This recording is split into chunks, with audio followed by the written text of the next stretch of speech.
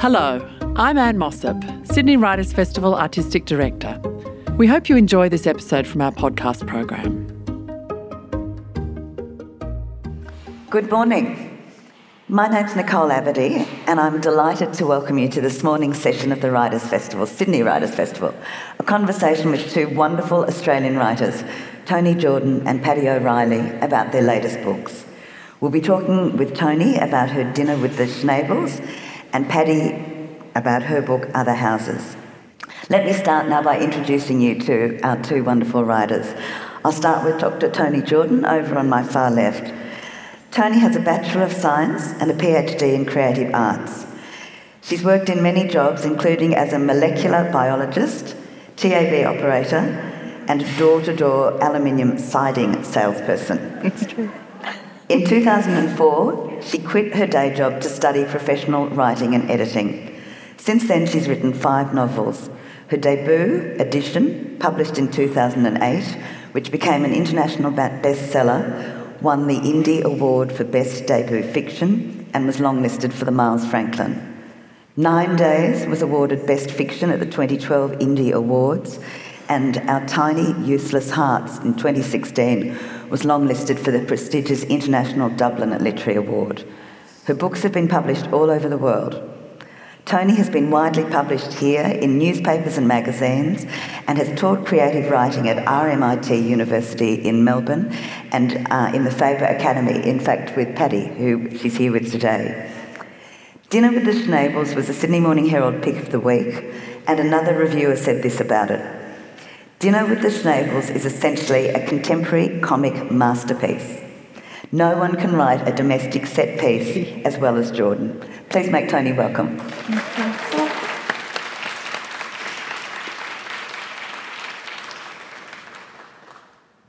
Dr. Paddy O'Reilly is the author of 4 novels, 2 collections of award-winning short stories, and a novella. Her books have also been published internationally. Her debut novel, The Factory, featured in several Best Book of the Year lists and was highly commended in the Premier's Literary Award Christina Stead Prize for Fiction. The Fine Colour of Rust was shortlisted for the 2013 ASAL Gold Medal. The Wonders won the 2015 Norma K. Hemming Award and was nominated for the Kirkus Prize. Her short story collection, The End of the World, was shortlisted for the Queensland Premier's Literary Awards, and individual stories won national and international prizes. She's also edited 3 illustrated anthologies, which I urge you to take a good look at, about dogs, fishing and Holden cards, featuring contributions from well-known Australian writers. As I said, she's also taught at the Faber Writing Academy with Toni, and Charlotte Wood had this to say about the book we'll be talking about today, Other Houses. With the tension of a thriller, but the freshness and acuity of art, Other Houses is an authentic and surprising portrayal of a family under strain. Just to give you an idea about structure, I'll be talking first of all to Toni about her book, and then to Paddy about hers, and then we'll have a joint discussion exploring some common themes. Toni, my first question is always a boring one, but I think it's really great for audiences to hear in your own words what your book is about. Thank you, Nicole, and hello, everyone. Thanks so much for coming along. It's about, I have a man here called Simon who has had a tough couple of years. He's lost his business in the lockdowns and lost the family home. And when we meet him, he's living with his wife and 2 children in a small flat and adjusting to his rapid change in circumstances. The Schnabels are his in-laws, his wife's family, and he's in a tough spot. He can't seem to get off the couch. He can't seem to overcome the troubles he's been having. But he has one job. The family have given him one job to renovate a friend's garden, and he has a week to do it. And circumstances conspire against him, and he conspires against himself. So kind of the question of the book is, can Simon get his act together by Saturday to finish the garden? Tony, you wrote the book during lockdown, and you've said that it was partly inspired by two shows you were watching at the time. Yes. Schitt's Creek and Ted Lasso, probably familiar to lots of people here. What was about those shows that inspired you to write this book? Well, yes, I did. I wrote the book in 2020, and I found myself watching, I suppose as a lot of us did, a lot more television than I'd watched in the past, and I found myself being drawn to these programs where everybody is essentially trying to do the right thing, failing often for a number of reasons, about flawed people doing things that are well-intentioned but might not work out very well. And I kind of thought, these shows are making me feel joyful, and I would like to see that in a book. I feel like so much of the kind of books that we have at the moment are quite covering just one part of life, which is the difficult and serious part of life.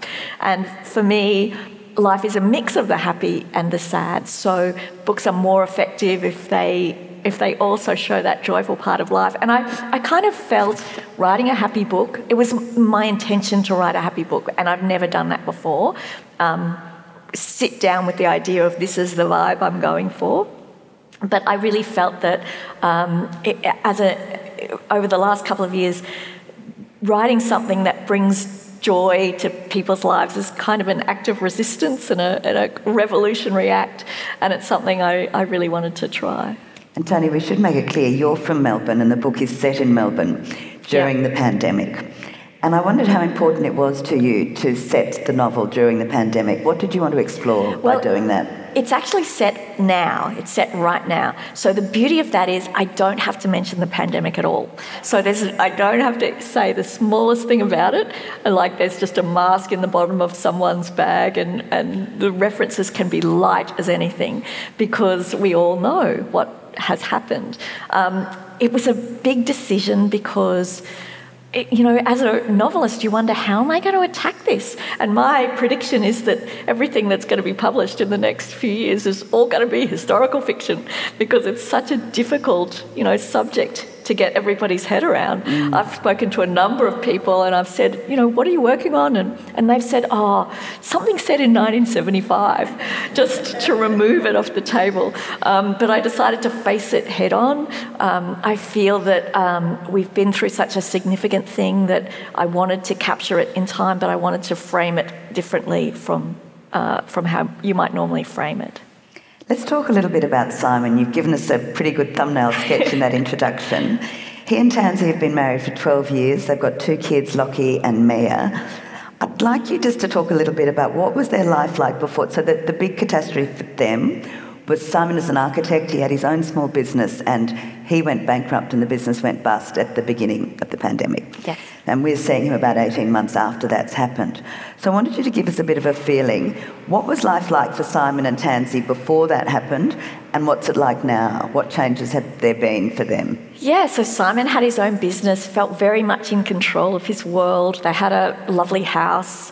The kids were in, private schools. Like everything was kind of going well for them. When we meet them at the beginning of the book, they're renting a small flat, a 2-bedroom flat with them and the 2 kids in it.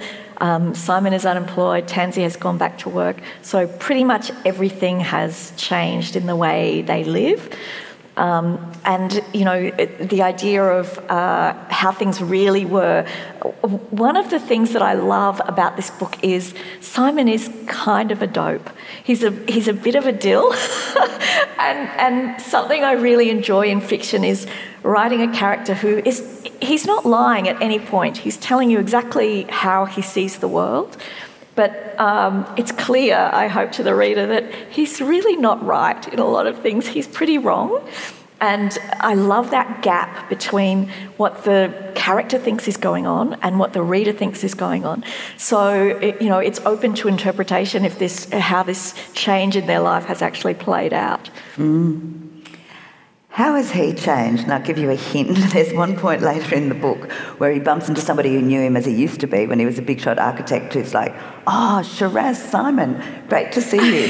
So tell us what he used to be like as compared to what he's like now. Yeah, I think he was a kind of a good time kind of Shiraz Simon. He saw himself having a lot of friends, and he saw himself kind of going out and living a very, conventionally successful life. Whether that was the case, again, it's gonna be up to the reader's interpretation of what's going on under the surface. I love writing these things that are, a little bit. It could be read either way. So the character of Simon, for example, I've had people come up to me and say, "Oh my God, I can't stand him. I could hardly stand him." I had a woman say to me, her father had also read the book, and she said, it's said over the course of a week. She said, by Wednesday, when he hadn't done anything on the garden, I rang up my dad and I said, "It's Wednesday." And my dad said, "I know, let's get a ute, get some potting mix, let's do it ourselves." And she said, "Dad, he's not a real person." And it was like, oh. So, people are frustrated with him. But on the other hand, I've had people who have come up to me and said, he's clearly in the middle of a depressive episode. Like he's really struggling and nobody is really seeing how much he's struggling because he's so close to them. So I love that different interpretation. And this is something I just have to tell you one quick little story, because when my first book came out, I didn't realise this idea about the different interpretations that readers have about characters. My first book had a character called Seamus, and he was the main character's boyfriend. And I remember being at a library outside of Adelaide talking to a group of women, and that all went well, and then they came up for the books to be signed, and the first woman in the group came up and said, she sort of sighed, and she said, "I can tell it's fiction because men that gorgeous as Seamus don't exist in real life." Oh. And I said to her, "That's very nice," and signed a book. And the very next woman who came up to me said, "I liked everybody in the book except for that Seamus. What a controlling dickhead." And, I'd really never seen that the way that readers, it's such a joy because, fiction is, as we all know, we're all readers of fiction. Fiction is half me and half you. Like every book is different for every person and everybody brings something of themselves to their reading of it. So, I love that idea about characters that walk that line, that some people think he's this and some people think he's that, and the discussions that come out of that. I'm interested to hear you say that because to me there are some pretty sort of objective facts that suggest he is in the middle of a depressive episode. He's avoiding sex with his wife who he adores. He is barely sleeping. He's still in his pyjamas at 10 o'clock. How does he feel about the situation that he has found himself in? I think that there's a lot. I think he feels a lot of shame about it. I think that it's people who have the illusion that they're in control. Like, let's face it, in the real world, none of us are really in control. Some part of our body could give out tomorrow. We could become injured or ill, or some kind of circumstances could befall us. We have this illusion of control, and when things are going well, we think that's because of us. We think, "Oh, I'm so smart, I've got everything in control." And when circumstances change, you really get to see how little control you have over things. Really, the only thing you have control over is the stuff that goes on between your ears. And Simon is not, at the beginning, he's not really grasping it. He's completely adrift on this changed circumstances. So tell us now a little bit about his gorgeous wife, Tansy, who's the most beautiful character. Sorry, I've given a bit of it away then in that description, but they've been married for 12 years. Tell us a bit about her. What's she like and how does she deal with the change in their circumstances? It was important to me to write about a man in love with his wife because I feel like I haven't read a lot of that in fiction about someone actually in love with his wife and in love with his kid, adoring his kids, and someone who really feels very connected to that family. She, I think, is trying to give him a bit of space to work it out, because she's found him to be very trustworthy in the past and someone she can rely on. So I think she's probably let it go on for a bit too long, because she's used to him being able to fix things. And, maybe, the argument is maybe she should be stepping in, but because she hasn't... It's very hard also when it's someone close to you, because sometimes when someone further away from you is going through you can see it with a more clear eye. We'll come back a little bit to that idea of the love of family, because I think that's something that is very clear in your book as well, Patty. So we'll come back when we have the joint discussion. But I certainly say it shines through very closely very clearly that this is a man deeply in love with his wife. Let's talk about her family now, the Schnabels of the title. So she's got 2 siblings, Kylie and Nick. How close are those 3 kids? They're very close. It's a very tight-knit family, and Simon doesn't really understand. He's an only child, so this connection between the siblings is kind of very... He likes it on one hand because he likes the idea that his children have other people that they can rely on, but he doesn't really understand it. Now, one of my favourite characters in the book is Gloria, the mother of Tansy and of the other children. Tell us about Gloria. What's she like, and what's maybe go back a little bit to the family history of what happened when the kids were young and her relationship with them. Thank you. So Gloria raised the kids on her own, pretty much after their father left and started another family, and so she is, in Simon's view, the mother-in-law from hell. But again, I'll leave that up to the reader's determination if that's really the case, because the prism through which Simon sees the world is not always the most accurate one. I love the gap between how people present on the surface and what they actually do in real life. And we were discussing earlier, Nicole asked if this book was inspired by my mother, who is also a very unique person. And my mother is very different from Gloria, but I did steal some of my mother's lines to give to Gloria, like a few throwaway lines. I want to ask you, can you give us some of those? Because there are so many cracker lines that Gloria delivers in this book, and I was wondering if you could if you can remember any of the ones that you got from your mum that you could share, to give people a bit of a taste of Gloria. Certainly, my mother was fond of saying that men shouldn't be allowed to vote. Because they're clearly too emotional to be involved in politics. You only have to go to a sporting match to see that. And she also, there's another just a throwaway line of Gloria's that I took from my mother, which was, do you know where I can buy a burqa? Because my mother had this long-standing plan.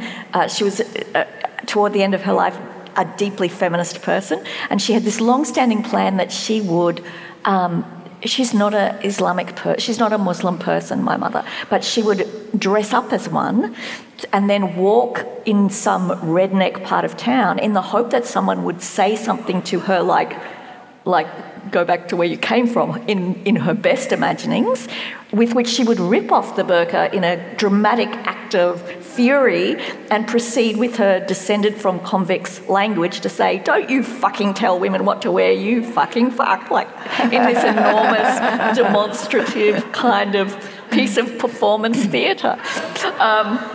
So that was the plan that we kind of managed to talk her down from, but she was extremely enthusiastic about this kind of guerrilla,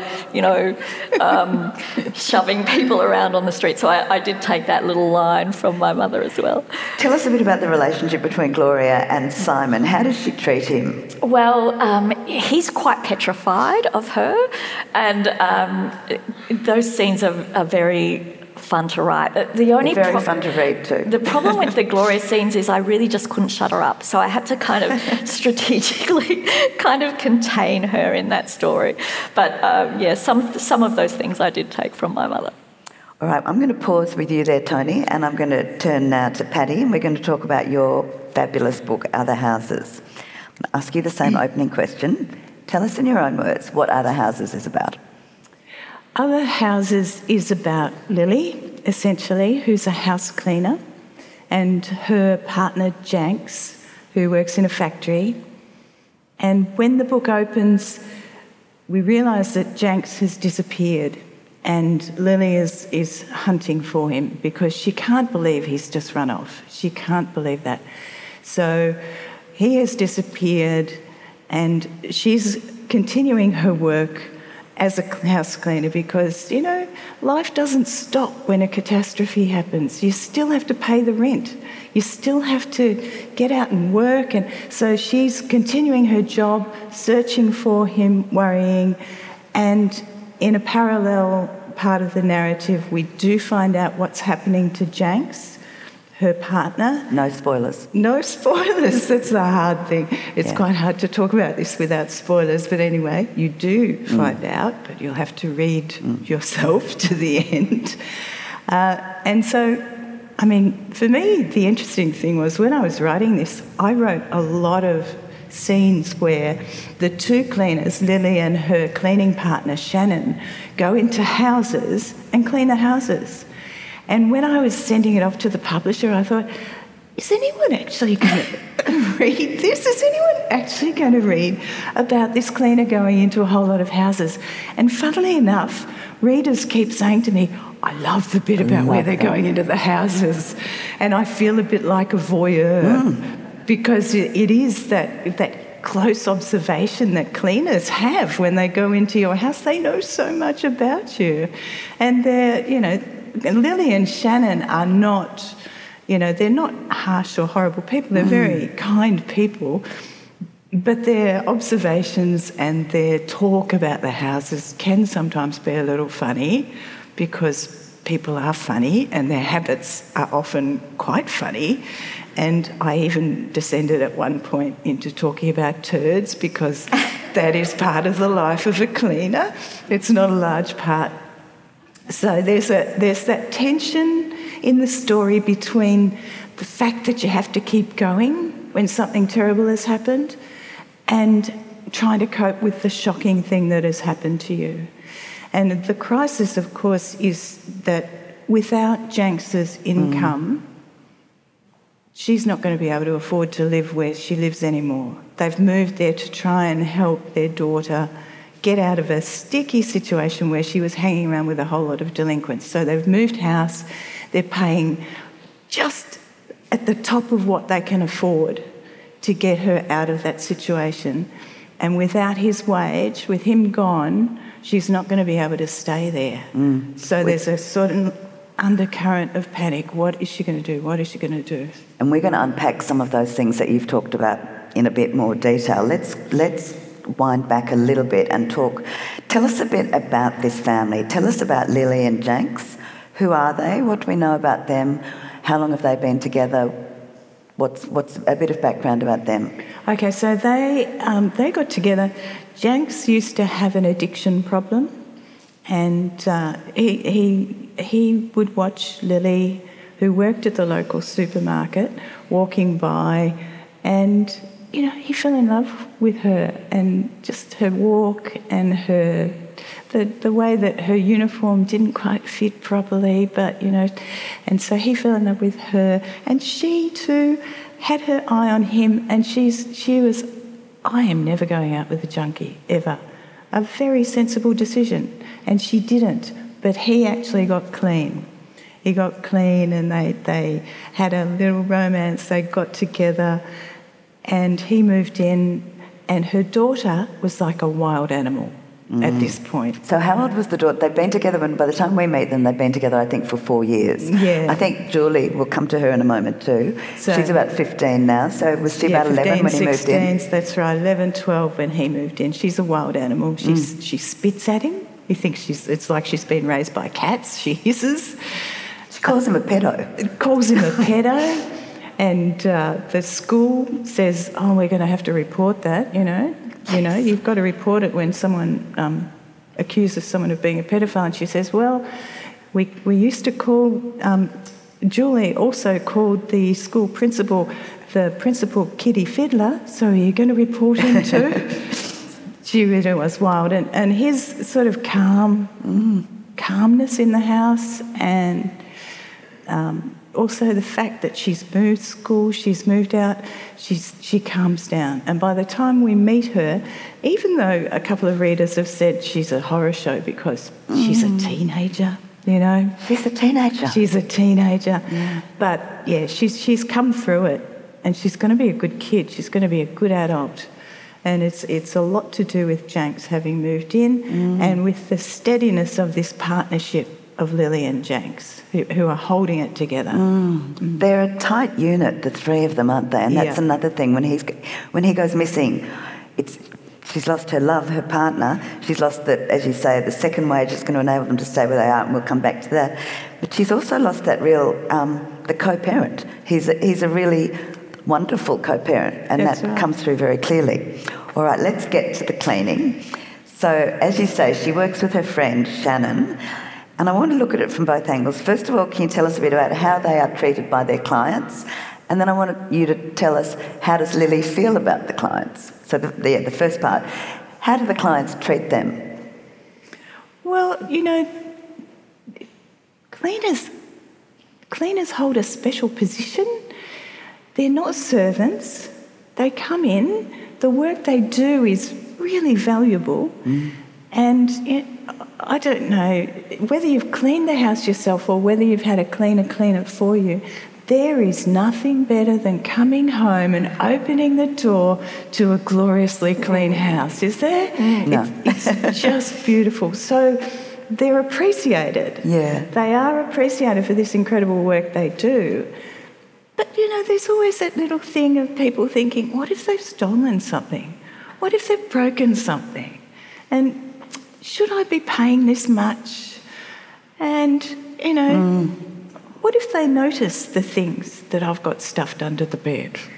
And who will they tell? The animal masks, I think you mentioned at one point. So, yeah, it's a complicated relationship where it's not like a gardener who works outside your house. It's someone who comes into your house, into a very intimate space, the house cleaner. And so this complex relationship that people have, and of course, not everyone's the same. Some people just don't want to see the cleaner and they kind of bolt out of the house at 10 a.m. and come back when it's done. Some people do a fairly thorough clean of the house before the cleaner even arrives. And some people follow the cleaner around, doing a little bit of this on the architrave to see if there's any dust. So within the book, there are people who have very varying attitudes towards Lily and Shannon. But I think Lily, she accepts it. I mean, she loves it much better than working in a supermarket. There's a certain level of independence in being a cleaner. And Lily and Shannon work together and work together with, I think, a pretty wry sense of humour. Oh, absolutely. The dialogue between them absolutely crackles. And I think, you know, it's that kind of dialogue that to me feels very Australian. You know, when you go overseas and you meet some other Australian, there's this sudden connection in the sense of humour. I think it's that kind of thing. Yes. Yeah, a little bit old-fashioned perhaps, but yeah, very wry. And so they kind of work their way through it. They laugh. And they give names. Just to give some of the examples, they give names. We won't spoil the story, but they give hilarious descriptions of different houses, but they've all got different funny names. Yeah, well, you know, there's the House of Doom and there's the Weber House, and they're not talking about a barbecue, they're talking about spider webs. The House of Hands. The House of Hands, where some toddlers keep leaving their handprints on all the chrome that's all around the house. They spend a whole lot of time cleaning toddler handprints off the chrome. And the one that Lily really loves, the house she really loves, she's christened the House of Light, even though she has to clean ceiling to floor windows. She still loves it. Yeah. Patty, I know you've written about this. Sydney. Hello. Sorry, can you still hear us? Do we need to lift our voices? This is what we've been hearing about in Melbourne, isn't it? Yeah. I know you've worked as a cleaner yourself. You've written an article in The Guardian about that, and that is no doubt what enables you to write with such perspicacity about the experience of being a cleaner and with such humour. What I was wondering is, what do you learn about people by cleaning their houses? Probably less than people are paranoid about. But you do, I mean, the main thing that you learn when you're a cleaner is that everybody lives a different way. And it's like the first time when you're little and the first time someone invites you around to their house for a play date, or you go over and, have a sleepover, and you think, whoa, this isn't how we do this. This isn't how we eat dinner even. And, this isn't what our beds look like. Everything is completely different. And you start to realise the incredible variety, but also the consistency of what is a home. I think, that a home has, people who care both about, of course, about each other, and, of course, about, what they're feeding each other, and, whether they're messy or whether they're super tidy, it doesn't matter. You can feel that homeliness. And I think also you can feel when that's starting to break down. Like you really do get a sense of when a home is losing its happiness, which is really sad. But, there's nothing you can do about it. You just keep on cleaning and hope that they work it out. Because, sometimes that will pass and people will get over that. And then sometimes you get there and one of them's moved out. One of the parents has moved out, which is sad.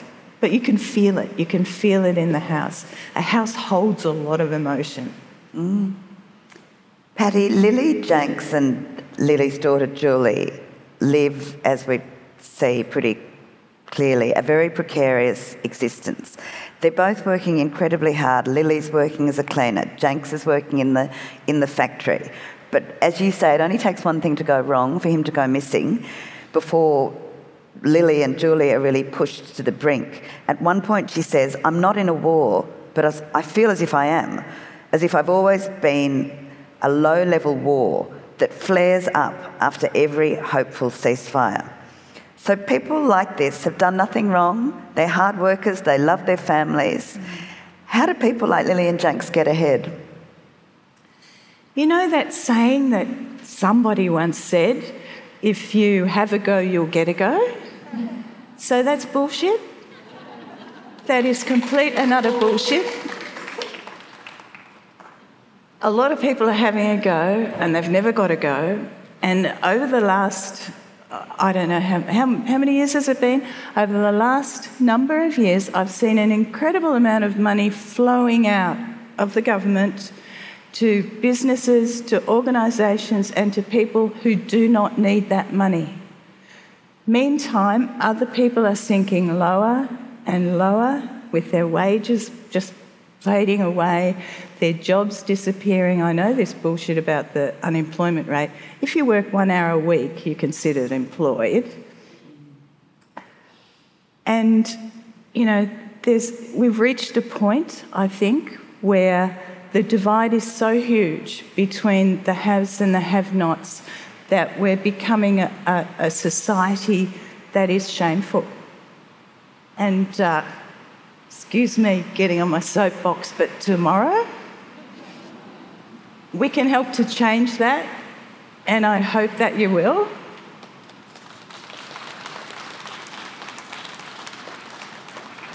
One thing that drives Lily and Janks, both of them, is this fierce desire to give Lily's daughter Julie a better life than either of them have had, to give her more opportunities. And one major thing they do, and they've done it before we meet them, is they move from where they're living to a more gentrified, more fancy, posh suburb, Northcote. And I just want you to tell us a little bit about how hard it is for them to fit in there and what they do to try. Like they just give it their best shot, don't they? Yeah, they give it their best shot. And they're a little bit embarrassed about the amount of pizza they eat and, beers at night after work. And so rather than put them in their own bins, they drive to the local shopping centre to get rid of the pizza boxes and the beer cans. So the neighbours don't see them. So the neighbours don't see. But as she does point out at one time, there's a company director down the road who gets on the grog sometimes at night and shouts the house down. But it's not going to be acceptable for her to do that until she's a company director. So, yeah, they do have those little things, and they've thrown out all of their jeans that have holes in them, and then suddenly they realise that in the clothes catalogues, they've got all these jeans that are deliberately ripped, and they think, oh, my God, we could have made a fortune. So all those little things, the little things that you do when you move into another suburb, and suburbs, it's the same in Sydney, it's the same in Melbourne, Brisbane, everywhere. Like, a suburb is a culture, and when you move suburbs, it's like you've moved into an entire new culture. Whether you've moved from, Redfern to Marrickville, is that different? Redfern to Parramatta. There's nuances, I guess, out there. Or whether you've moved from, in Melbourne, you've moved from Broadie to Northcote.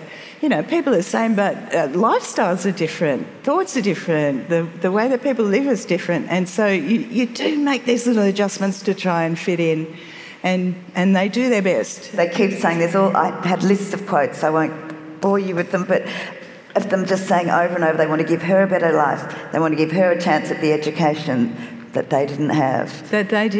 So, and it was important to you to write about that, wasn't it? That everybody, whatever sort of life they're leading, everybody has that desire for their kids to give them a better life, if possible, than what they've had themselves. They absolutely do, whether it's migrants moving country to try and give their kids a better life, or whether it's, someone moving a suburb to try and get their kid into a better school, or whether it's, people giving up stuff so that they can give their children the clothes that they think will help them in the milieu they're in. Everyone does this for their kids.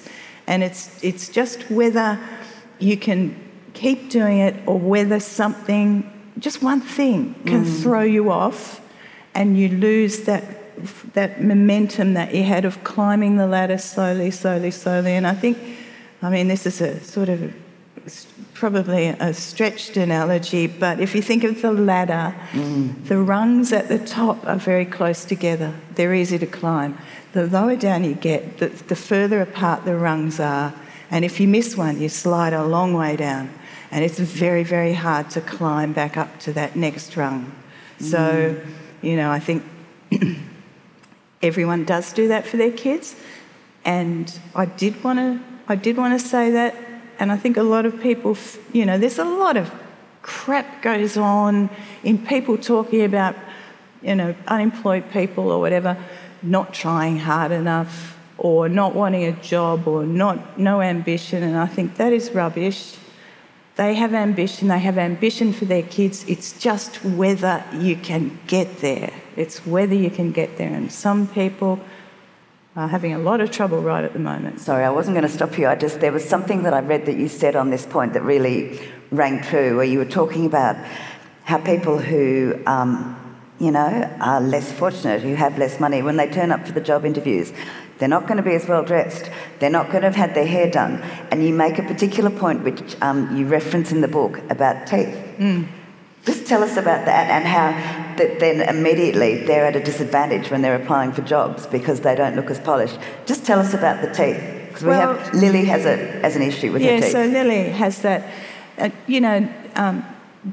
Teeth in Australia are about class now. If you can afford the orthodontist or you can't for your kids. And so Lily's got terrible teeth and she's never been able to fix them. She's got, everything wrong. She's got caries as well as crooked teeth. And she smiles with a closed mouth smile. And people do that.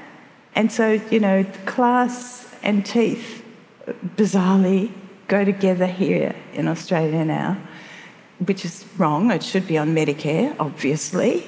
Everyone has teeth. It should be on Medicare. How is that even a question? But it's not. And so, in the books, in an article I was just talking about, if you're turning up to a job interview, your clothes are from Target, they often don't fit that well, your teeth have never had any kind of orthodontic work, they might be as clean as you can make them.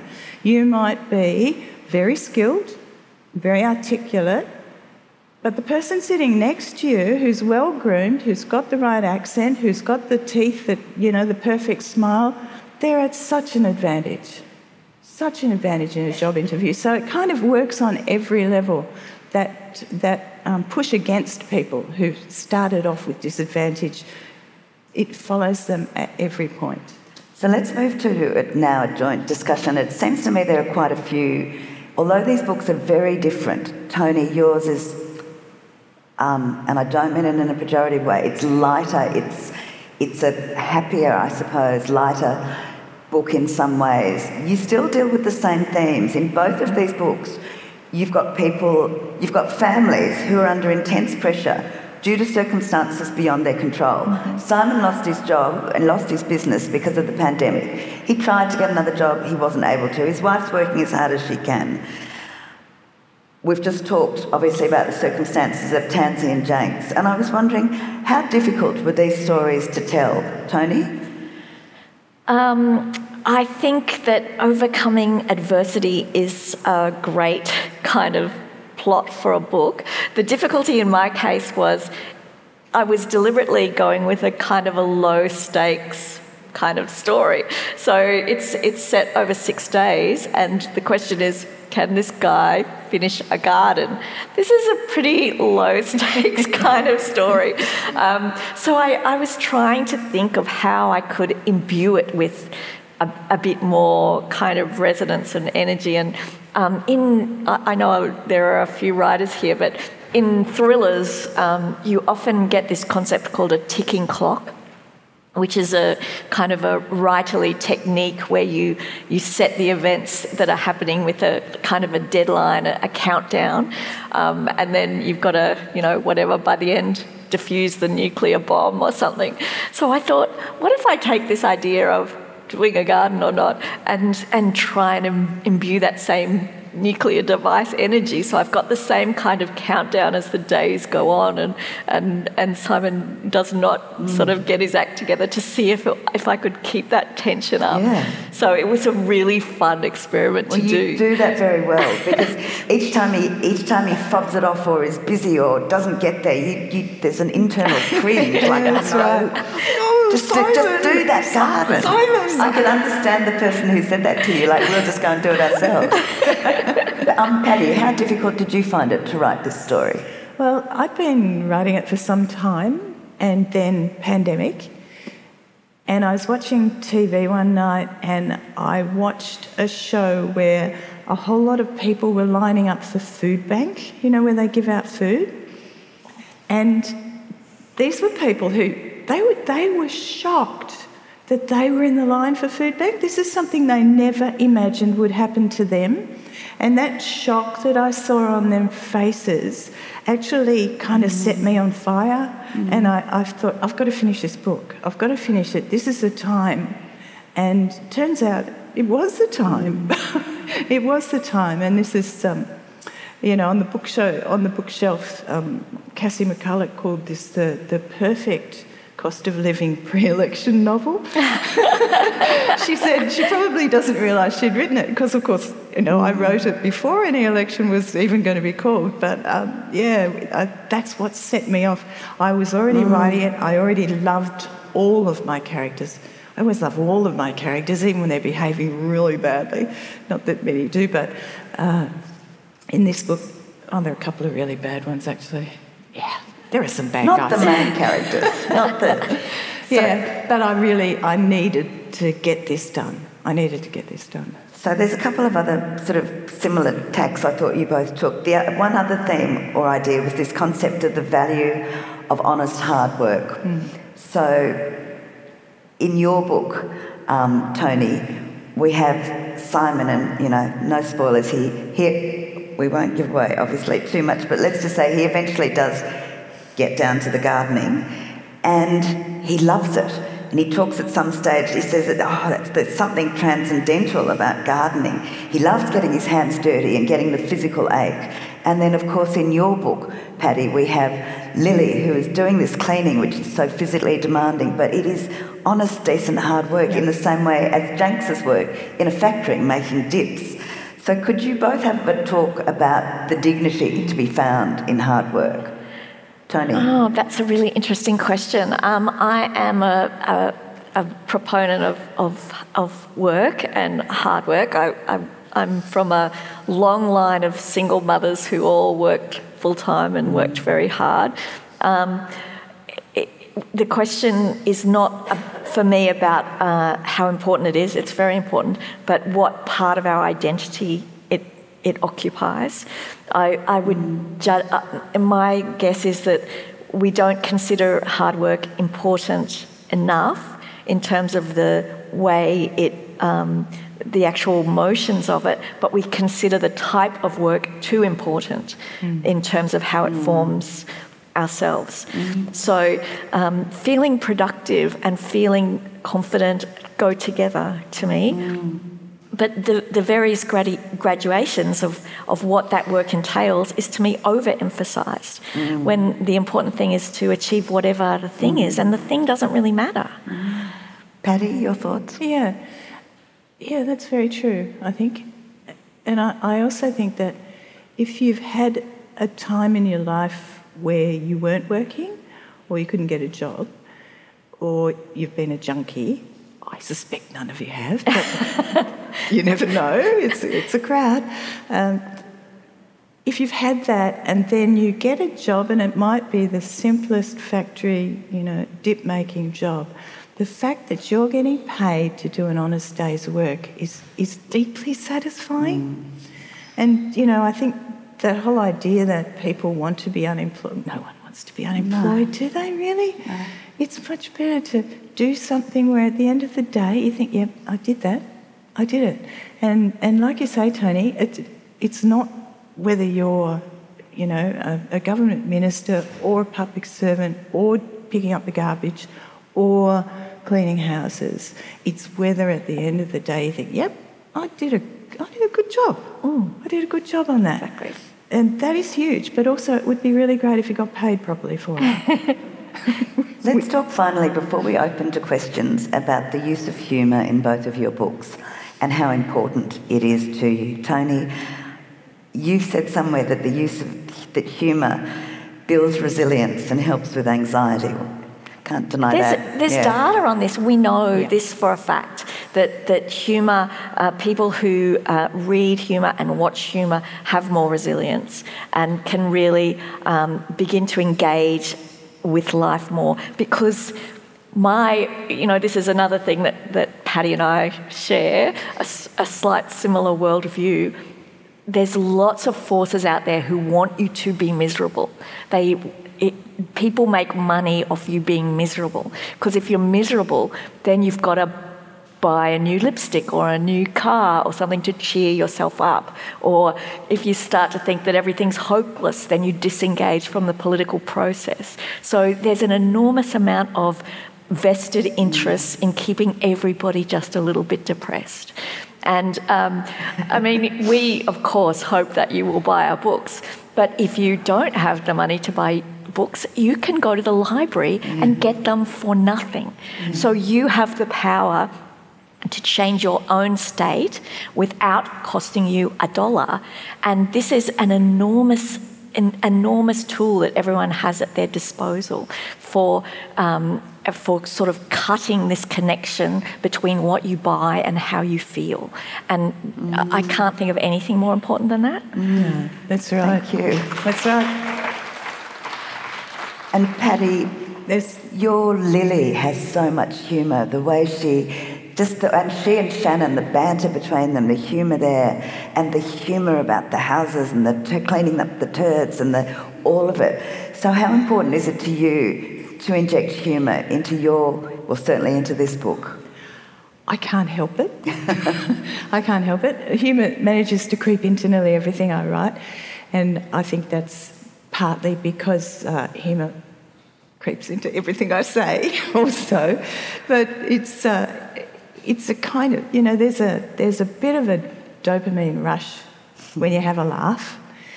And when things are hard, someone cutting through that hardness, not denying it, not saying it doesn't exist, not pushing it out of the way, but just to take that moment and make a little joke, to lift the spirit.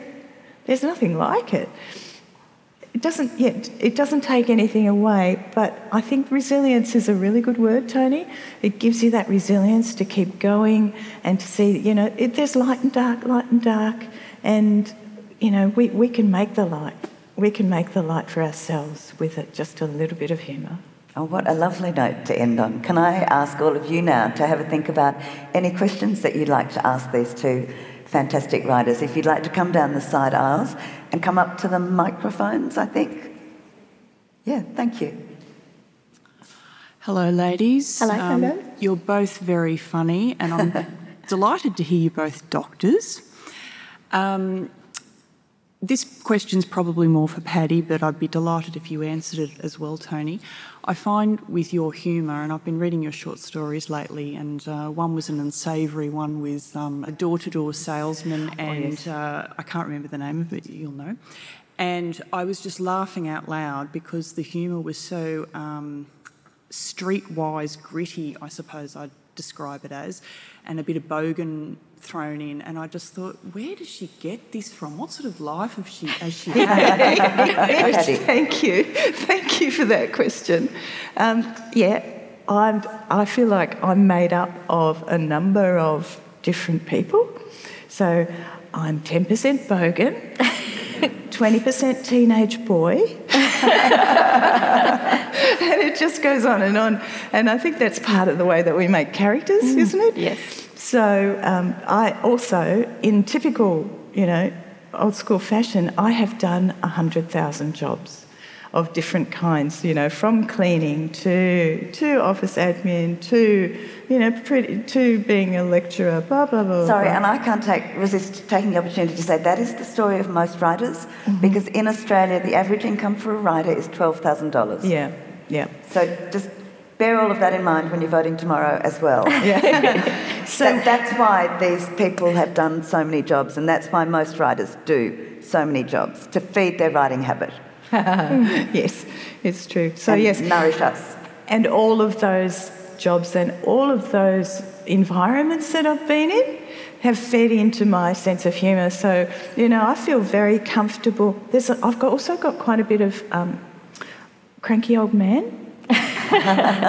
And you know that sort of cranky old man humour? I really like that one too. So all of those milieus that I have been and worked in and lived in, I've absorbed them all, and I just love humour of every level. I love it all, from slapstick to high farce. I love it all. And I feel like one of the things that we can do as writers is channel the correct kind of humour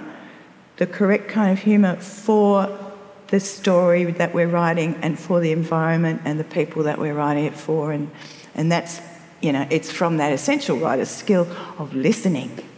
Yeah. Thank you. Hi. Tony, I know that you're a pantser when you write. I'm a pantser. And Paddy, I don't know if Pantser. Yeah. Pantser. Yeah. I just wanted to know to what extent your stories were pantsed. Okay, so just can you just explain what that means? Yeah. Some people might not have heard that Thank you very expression. much, Sarah, for that question. Oh, so the question was that Tony has said quite a few times that she's what's called a pantser. And the question was, did you pants it when you wrote this? Tony's going to explain what that means and then answer the question. So often in writing circles, we divide ourselves into two different camps of novelists, where we have people who are planners, looking at you, Kate Forsyth, in the front row, people who plan out their novel in advance, work out what chapters will contain and what is going to happen all the way through before they start writing. and others like us who we call ourselves pantsers because we do it by the seat of our pants. So we just start at the beginning and keep writing and see what comes up. I cannot work any other way. So I didn't realise what the ending would be until I'm about 3/4 of the way through. This is not, uncommon, even among very famous writers. I have a friend who's a very famous crime writer, and I said to him once, how's the new novel coming? And he said, great, but I'm up to the second last page and I don't know who done it yet.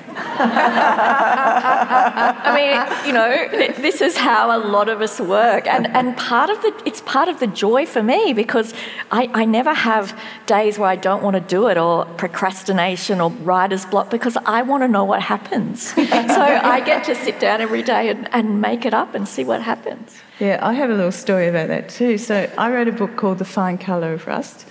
And then, years later, I woke up one morning and I'd had a dream, and in the dream was plotted out a sequel. An entire sequel to this thing. It had the characters, it had a plot, it had a subplot, and I thought, oh my God, this has never happened to me before, this is brilliant. And I wrote it all down, and then I thought, oh, that's done. So all I did was write the plan. Because it's boring. I wrote the plan, and I thought... But you didn't write the novel? No, I didn't write the novel. It's done, because right? I'd written the plan. It's boring now. So if anyone needs a novel to write, I have a plan for you. Does anyone else have any questions? But just while we wait and see, this is something I always say to young and emerging writers and young and emerging creatives of every type, because so often people say to me, I can't begin this. I've got an idea for a project, but I think I need to know what it's like in Paris, so I can't start. Or I feel like I don't know enough about this character, so I can't begin. And I'm forever telling people that once you start, that has a kind of energy of its own, and that attracts more ideas, and you figure things out as you go along in the process. And once you begin a creative project, you can get the wind behind you, and you'll make mistakes, and then you have to backtrack, and then you go this way, and it's the most annoying backwards and forwards delightful process, and it's part of the reason why it's so seductive. Yeah, some people don't have as happy a time as that. Some of us have a little more misery in the writing process, but yeah, essentially. Yeah. All right. Thank you so much, Toni and Paddy, for that conversation. Thank you for all that you shared. Thank you, Thank you for your wonderful books. Thanks for listening. If you enjoyed this podcast, please remember to subscribe and to rate our channel.